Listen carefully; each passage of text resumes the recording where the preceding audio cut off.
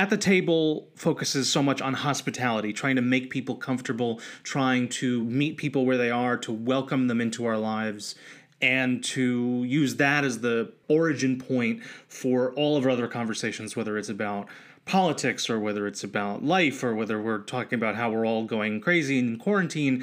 That is the original point for me and for us as we try to create this community around this conversation. And I am heartened by a book that I got picked up the other day from someone who I know here in DC. I think someone who I've read quite a bit as a staff writer for The Atlantic, and someone who's now written Weird, The Power of Being an Outsider in an Insider World. Olga Khazan joins me for Absolutely. At the Thanks Table. so much for Olga, having thank me. you so much for spending some time with me. I love this. I enjoyed it. It was kind of a balm for my lonely quarantine soul right now, and you address loneliness often in the book, but I also just feel like there's something very connective to it, and I appreciate that. But I want to start with how you got into this project, because I thought it was so interesting and so different from most. I mean, I've seen, like, for example, a video that you did for The Atlantic where you talked about the anxiety of karaoke or whatever. So it's clear that you've done science reporting, you've done other things like that. How did this project come into being, and why do you care? Yeah. Obviously, aside from being weird yourself. Kind of got interested in this because I had been thinking a lot about I guess everyone always thinks a lot about themselves, but I had been thinking a lot in particular about my immigrant. Yeah. I've been thinking a lot about my immigrant background and like how it's affected my life. And, I think everyone kind of sometimes wonders whether their early upbringing, to what extent that has set their life up on a certain trajectory and how that affects them, continually.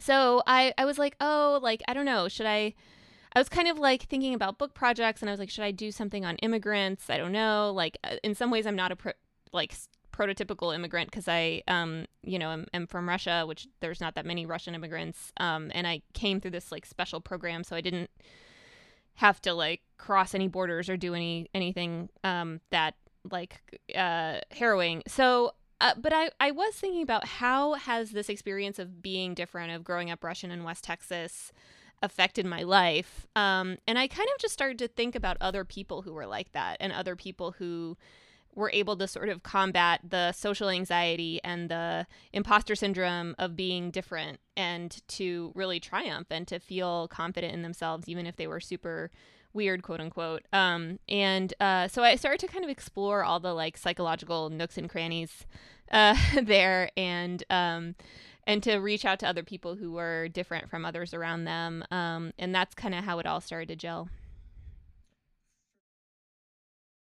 One of the things that I enjoyed was your celebration of the weird throughout the book. And there's kind of a biographical piece that you kind of dip back in and out of throughout the book. Actually, it reminded me that the narrative style is almost Game of Thrones, where we see different chapters, like sub-chapters devoted to different people throughout the time. And so we'll pick up with one person and then go to another person, and then we'll catch up with them. For example, I really was moved early on by the story of Daniel, the elementary school and preschool teacher, and then we didn't pick up for him for like 100 more pages. I was like, when are we going to find out if he's okay? And it was very, you said harrowing. It was very difficult to kind of leave some of those stories for lengthy periods of time, but I would recommend that people soldier through.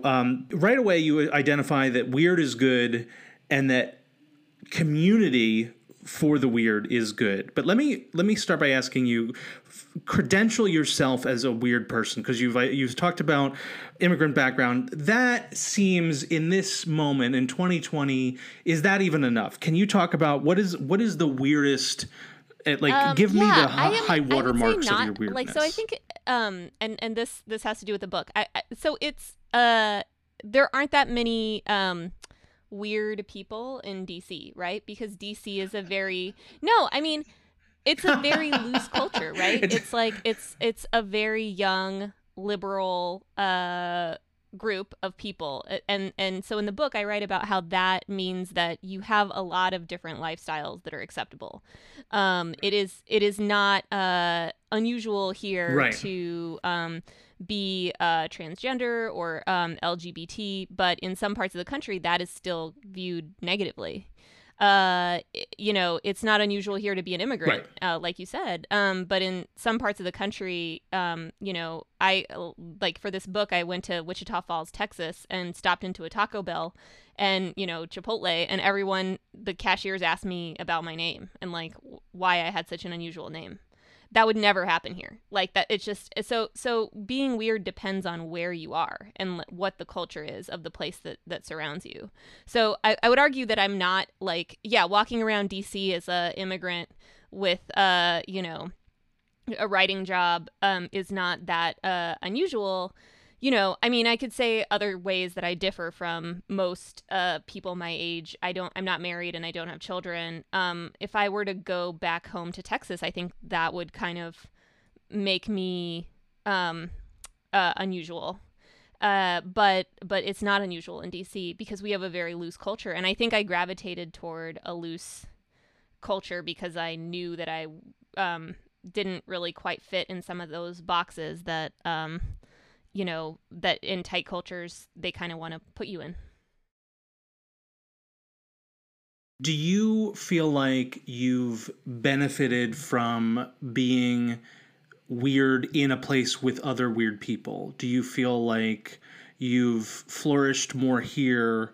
I thought about this throughout the book of what would have happened if Olga had stayed in Texas, for example. And I'm sure with the level of self-introspection that you've shown here, this seems like ground that you've probably trod totally. often or well. So I was really looking to leave Texas when I graduated high school because I knew that I just didn't fit in and I wanted something different. And I do think that like I like in my adult life I've lived in DC and Los Angeles, which like both of which were very easy to, you can like walk down the street wearing a bikini top and strumming a banjo in LA and people don't really look twice. So I like, it's clear that I picked like the milieus that I would feel most comfortable in. It is like the first question people ask you in parts of Texas is which church do you go to? And it's not like, are you a person of faith? And if so, are you Jewish or like Christian? It's like, which church do you go to? So that's what it's like. And so if you, but at the same time, like, I don't really have a strong community here. Like, I don't go to like a, church or anything. And I don't have that kind of like cozy feeling of like everyone rallying around me. I don't have any family here. Like I'm sort of like this lone wolf. And like, I think something that tight cultures provide you, tight cultures where people are kind of more in step with one another and are kind of all doing the same thing, is that sense of community and that sense of belonging that I think a lot of people are, in some cases missing these days.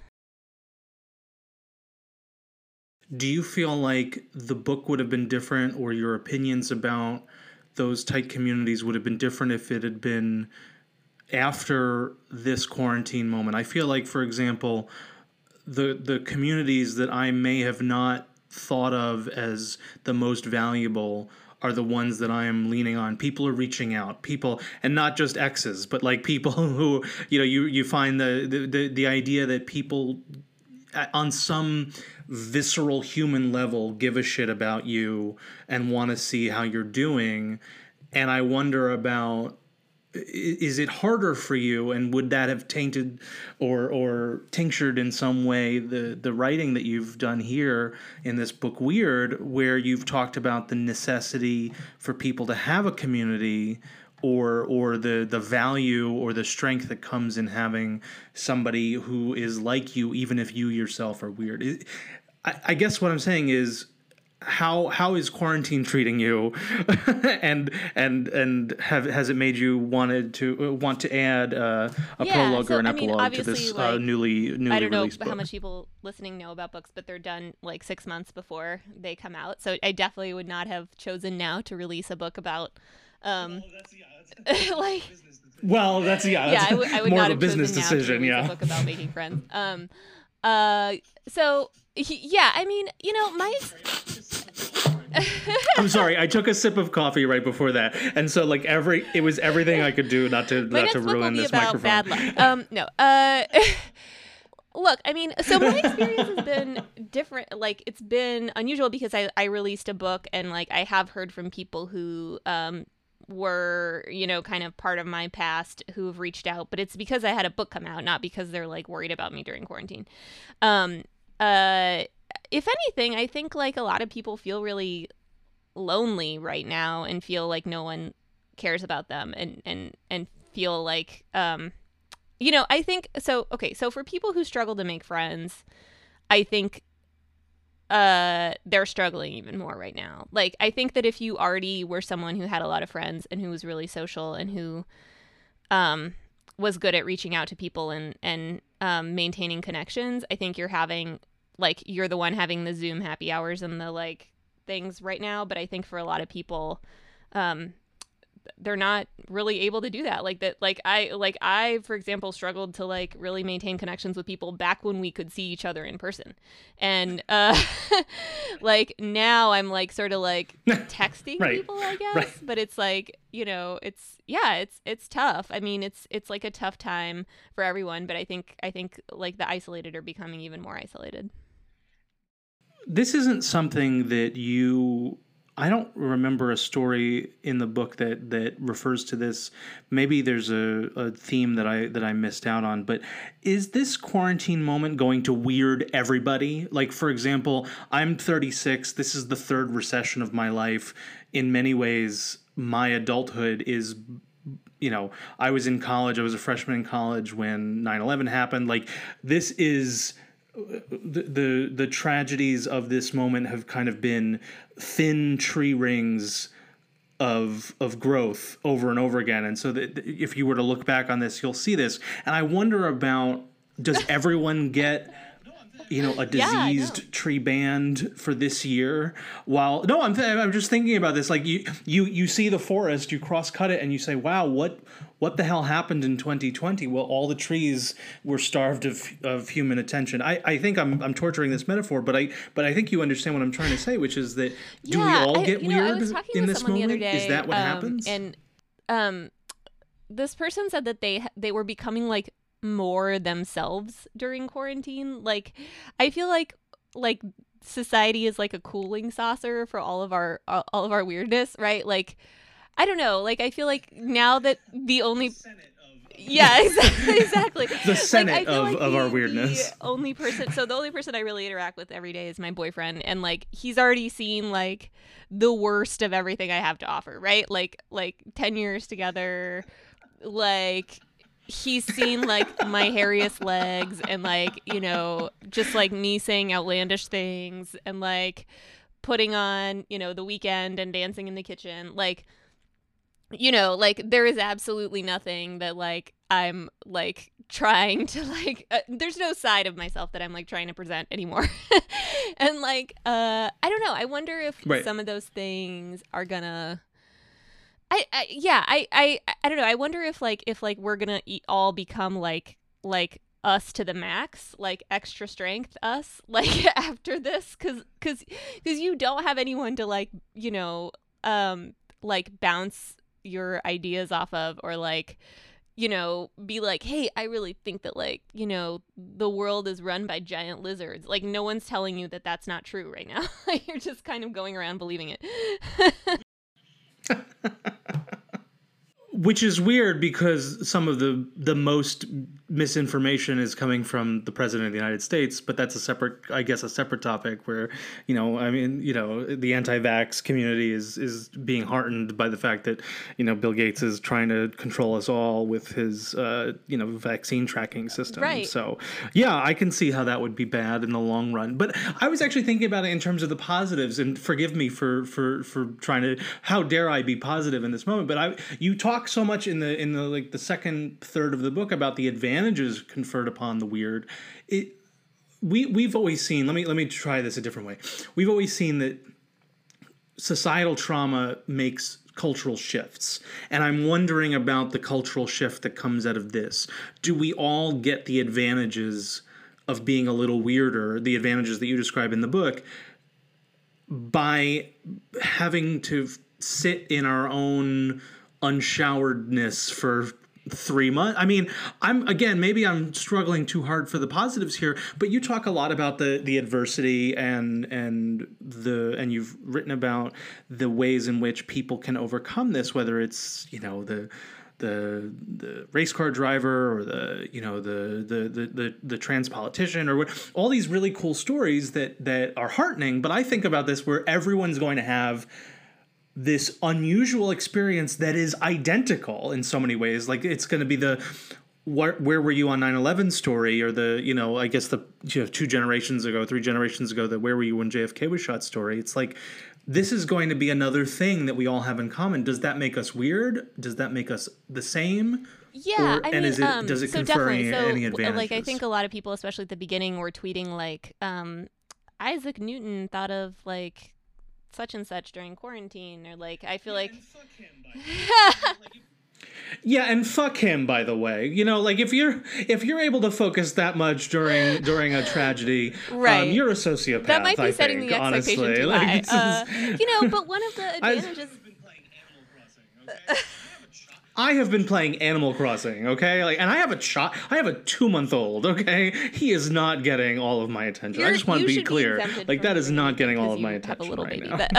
But I mean, it's true. It's one of the advantages of feeling like you're out alone in the world, that there's no one connecting with you, that you're just like this social reject, is creativity. And like, I think a lot of times that's why, you know, writers go on writing retreats, and why, you know, like all the famous like artists were like these like kooky people who like sat on mountaintops and like thought a lot, because like sometimes the kind of most creative ideas come from a feeling of like, okay, I don't belong anywhere. I don't really have a social circle. I just need to come up with like the craziest thing I can.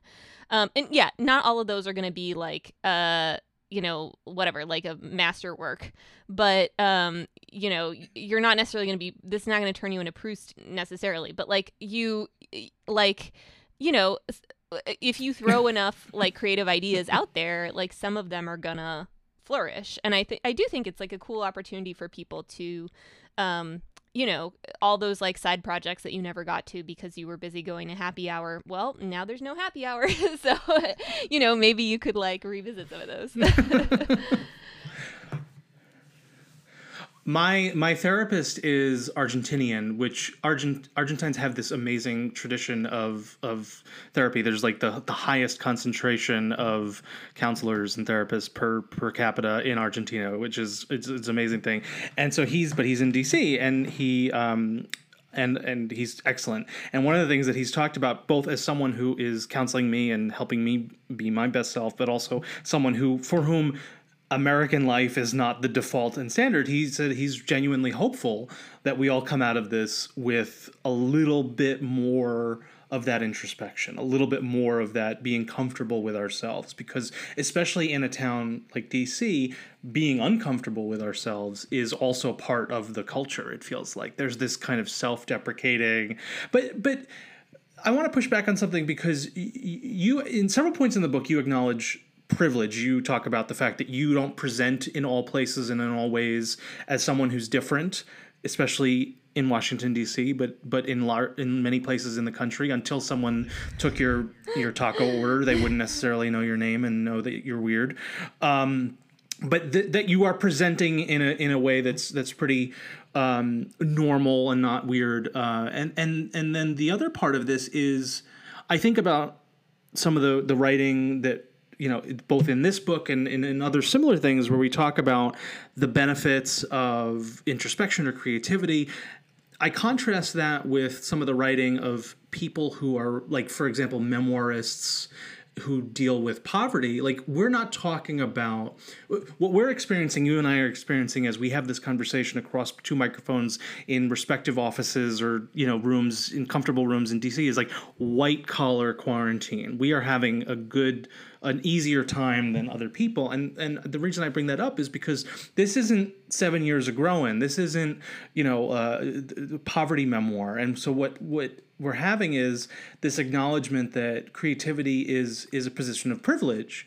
How do we is enjoying the benefits of weird, with all that throat clearing and preamble, is enjoying the privileges and benefits of weird. I mean, that's a really something good for point. people Like, who this are already is comfortable. so something I've been writing a lot about in my like normal life is about how hard it is for the working class right now. Like, you can't work from home if you're a grocery store checker or an Amazon warehouse employee.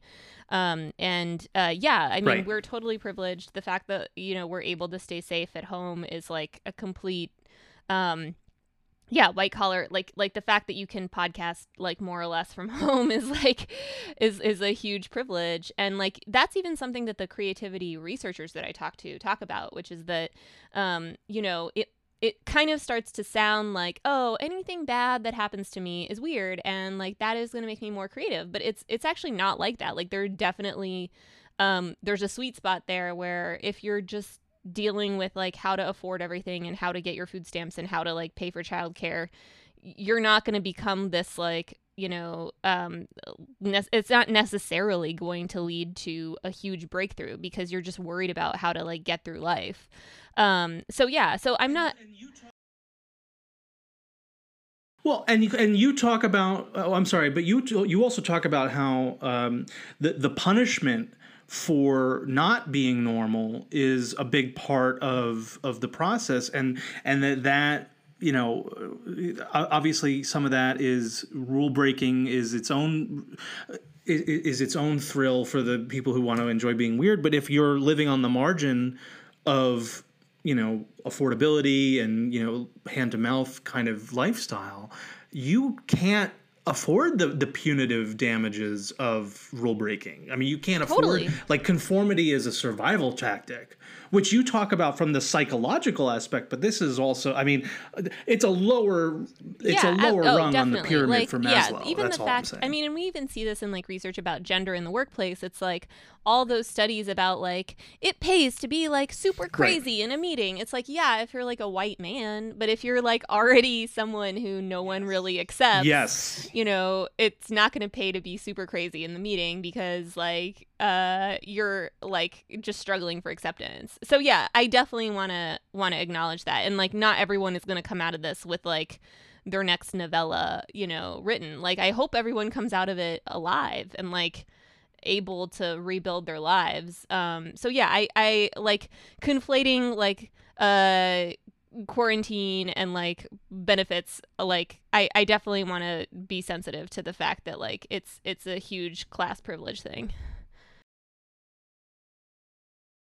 I just don't want you to expect me to, do anything. Like, this podcast is not going to get much better just because we're quarantined. I was not wearing pants before this. I will continue not.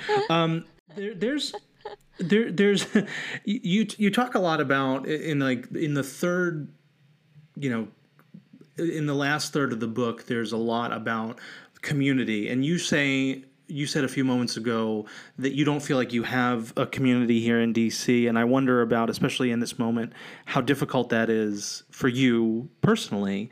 But I also think about the necessity for the weird to thrive by finding similarly weird folks, and you write a lot about that in the book. I, for example, like you, not church going, not again, very very DC, but also one of the things that we've done is my wife and I now have 4 years of this under our belts, where we have these Friday night meatball dinners where we have vegetarian, vegan options. We have, again, because we're in DC, like all these things where we try to be accommodating, but we also have a regular meeting of people that we give a damn about in our lives. And that has become in many ways our community. This podcast has become for me, a way to converse with people and try to keep it as two ways as possible. You talk about how to be different. There's a whole section of the book about how to be different. And then there's a section of the book about staying or finding your own folks.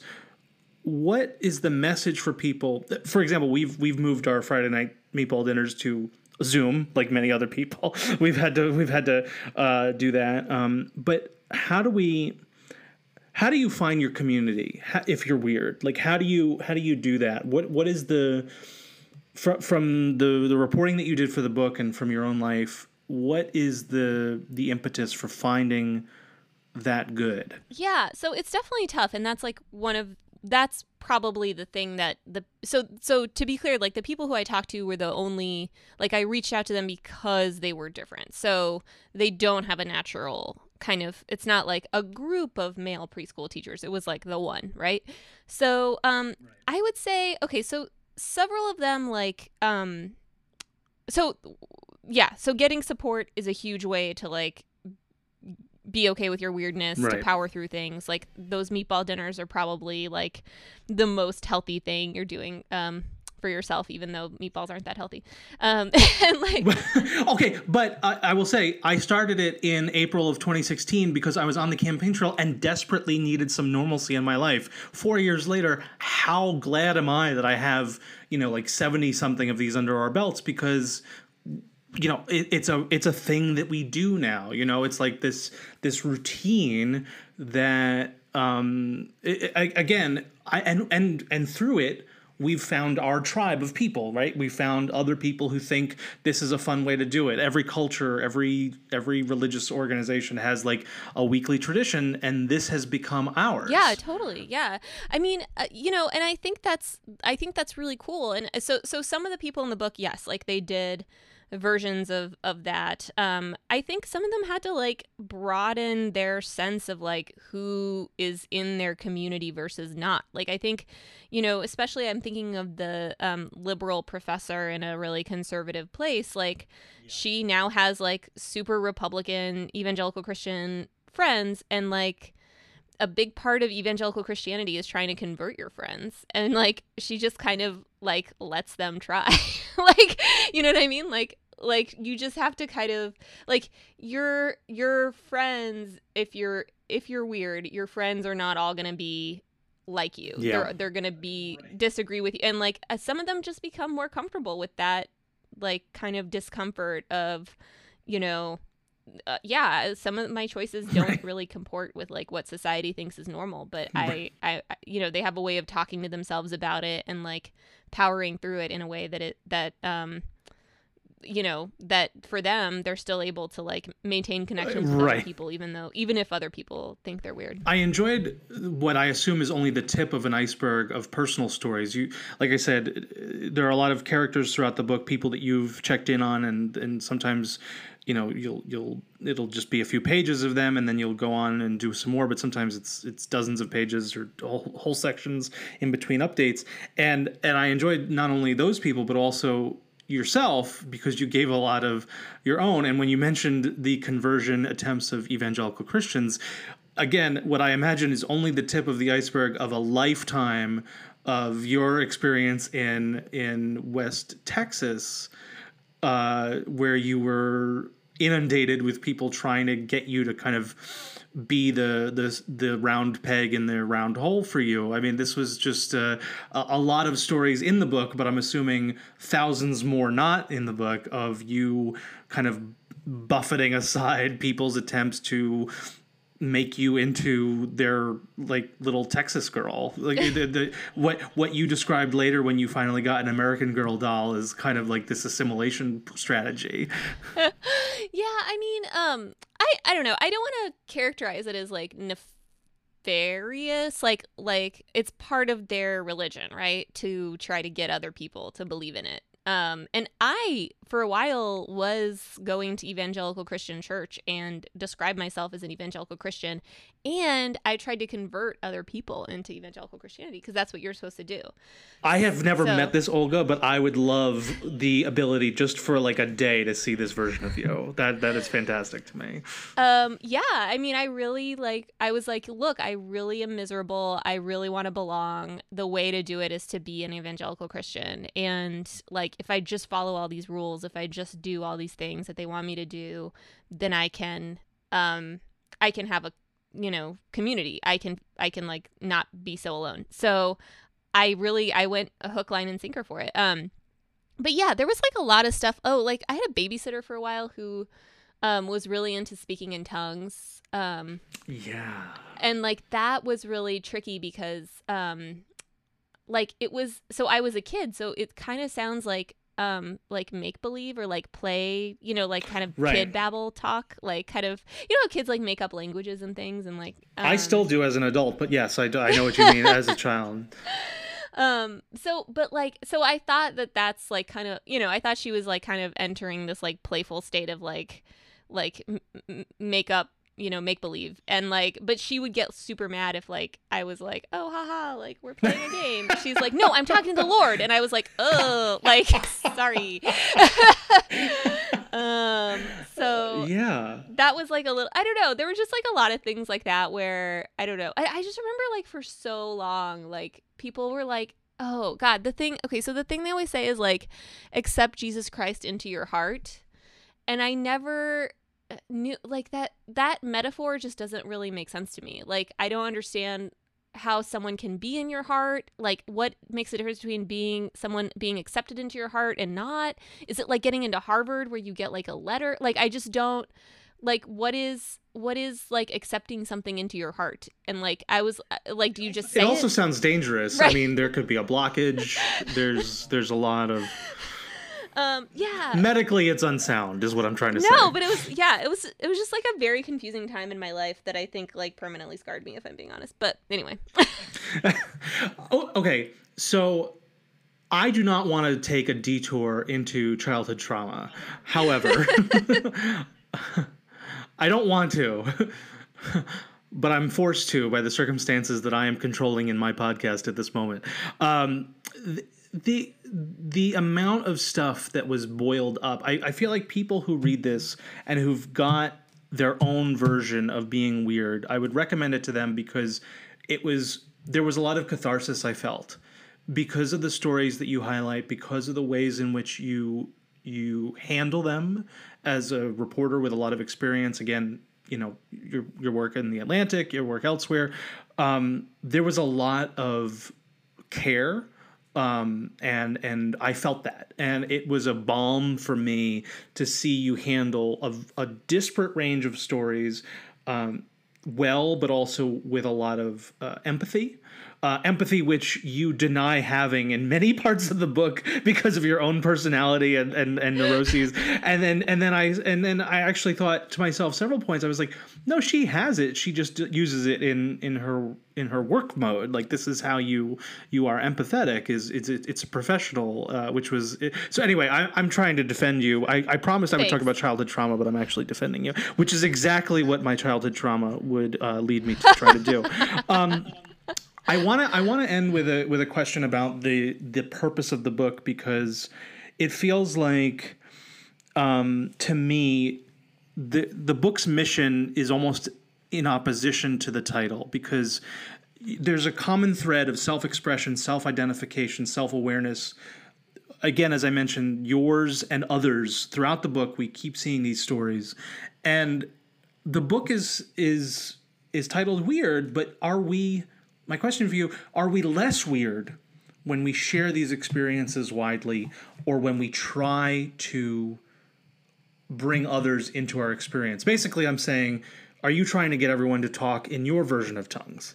So I do think that like one conclusion that I came to personally, as I worked on this book, is that I am not as weird as I thought. Like I kind of, I don't know, I feel like even... Let's not go too far.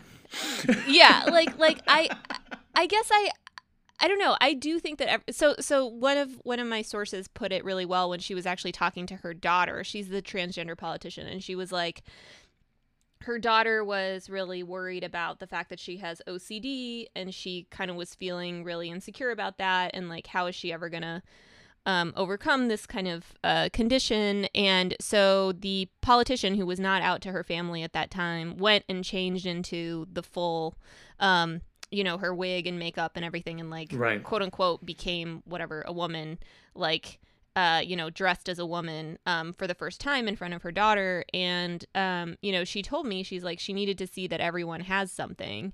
And I think that message of like everyone has something is like a really good one. That like, yes, you probably feel really weird and you feel like no one else is suffering or dealing with the same things that you're dealing with, but in fact, like, a lot of people have something, and like you never know what other people overcame, and like what like secret insecurities they have. So like, I don't know, that's kind of one message that I took away from that experience with Jess. I found her story to be, in particular, one of the ones that I mentioned Daniel earlier, but that and Jess really spoke to me as people who I'm sure everyone will come out of this with different ones that they kind of attach to for different reasons and other things, but those are two that really hit me. I think for people who are wondering, to pick this up or to, get it in some way that doesn't involve human contact, because that's the hellscape that we currently find ourselves in.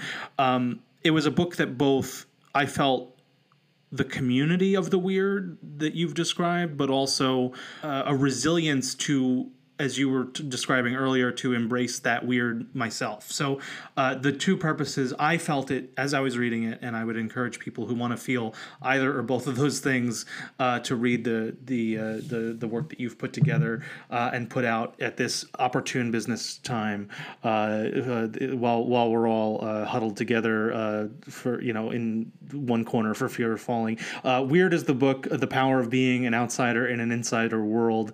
Olga Khazan is joining me. We're at the table. Olga is also a staff writer for The Atlantic, someone that I know here in DC, and who is a genuine pleasure to be around, despite the fact that she is fronted as someone who is very unusual. She is actually quite pleasant to be around. So Olga, thank you so much for being pleasant in this conversation, and for the people who are able to hear it through this podcast. Thank you so much for having me. Yeah, this was super fun.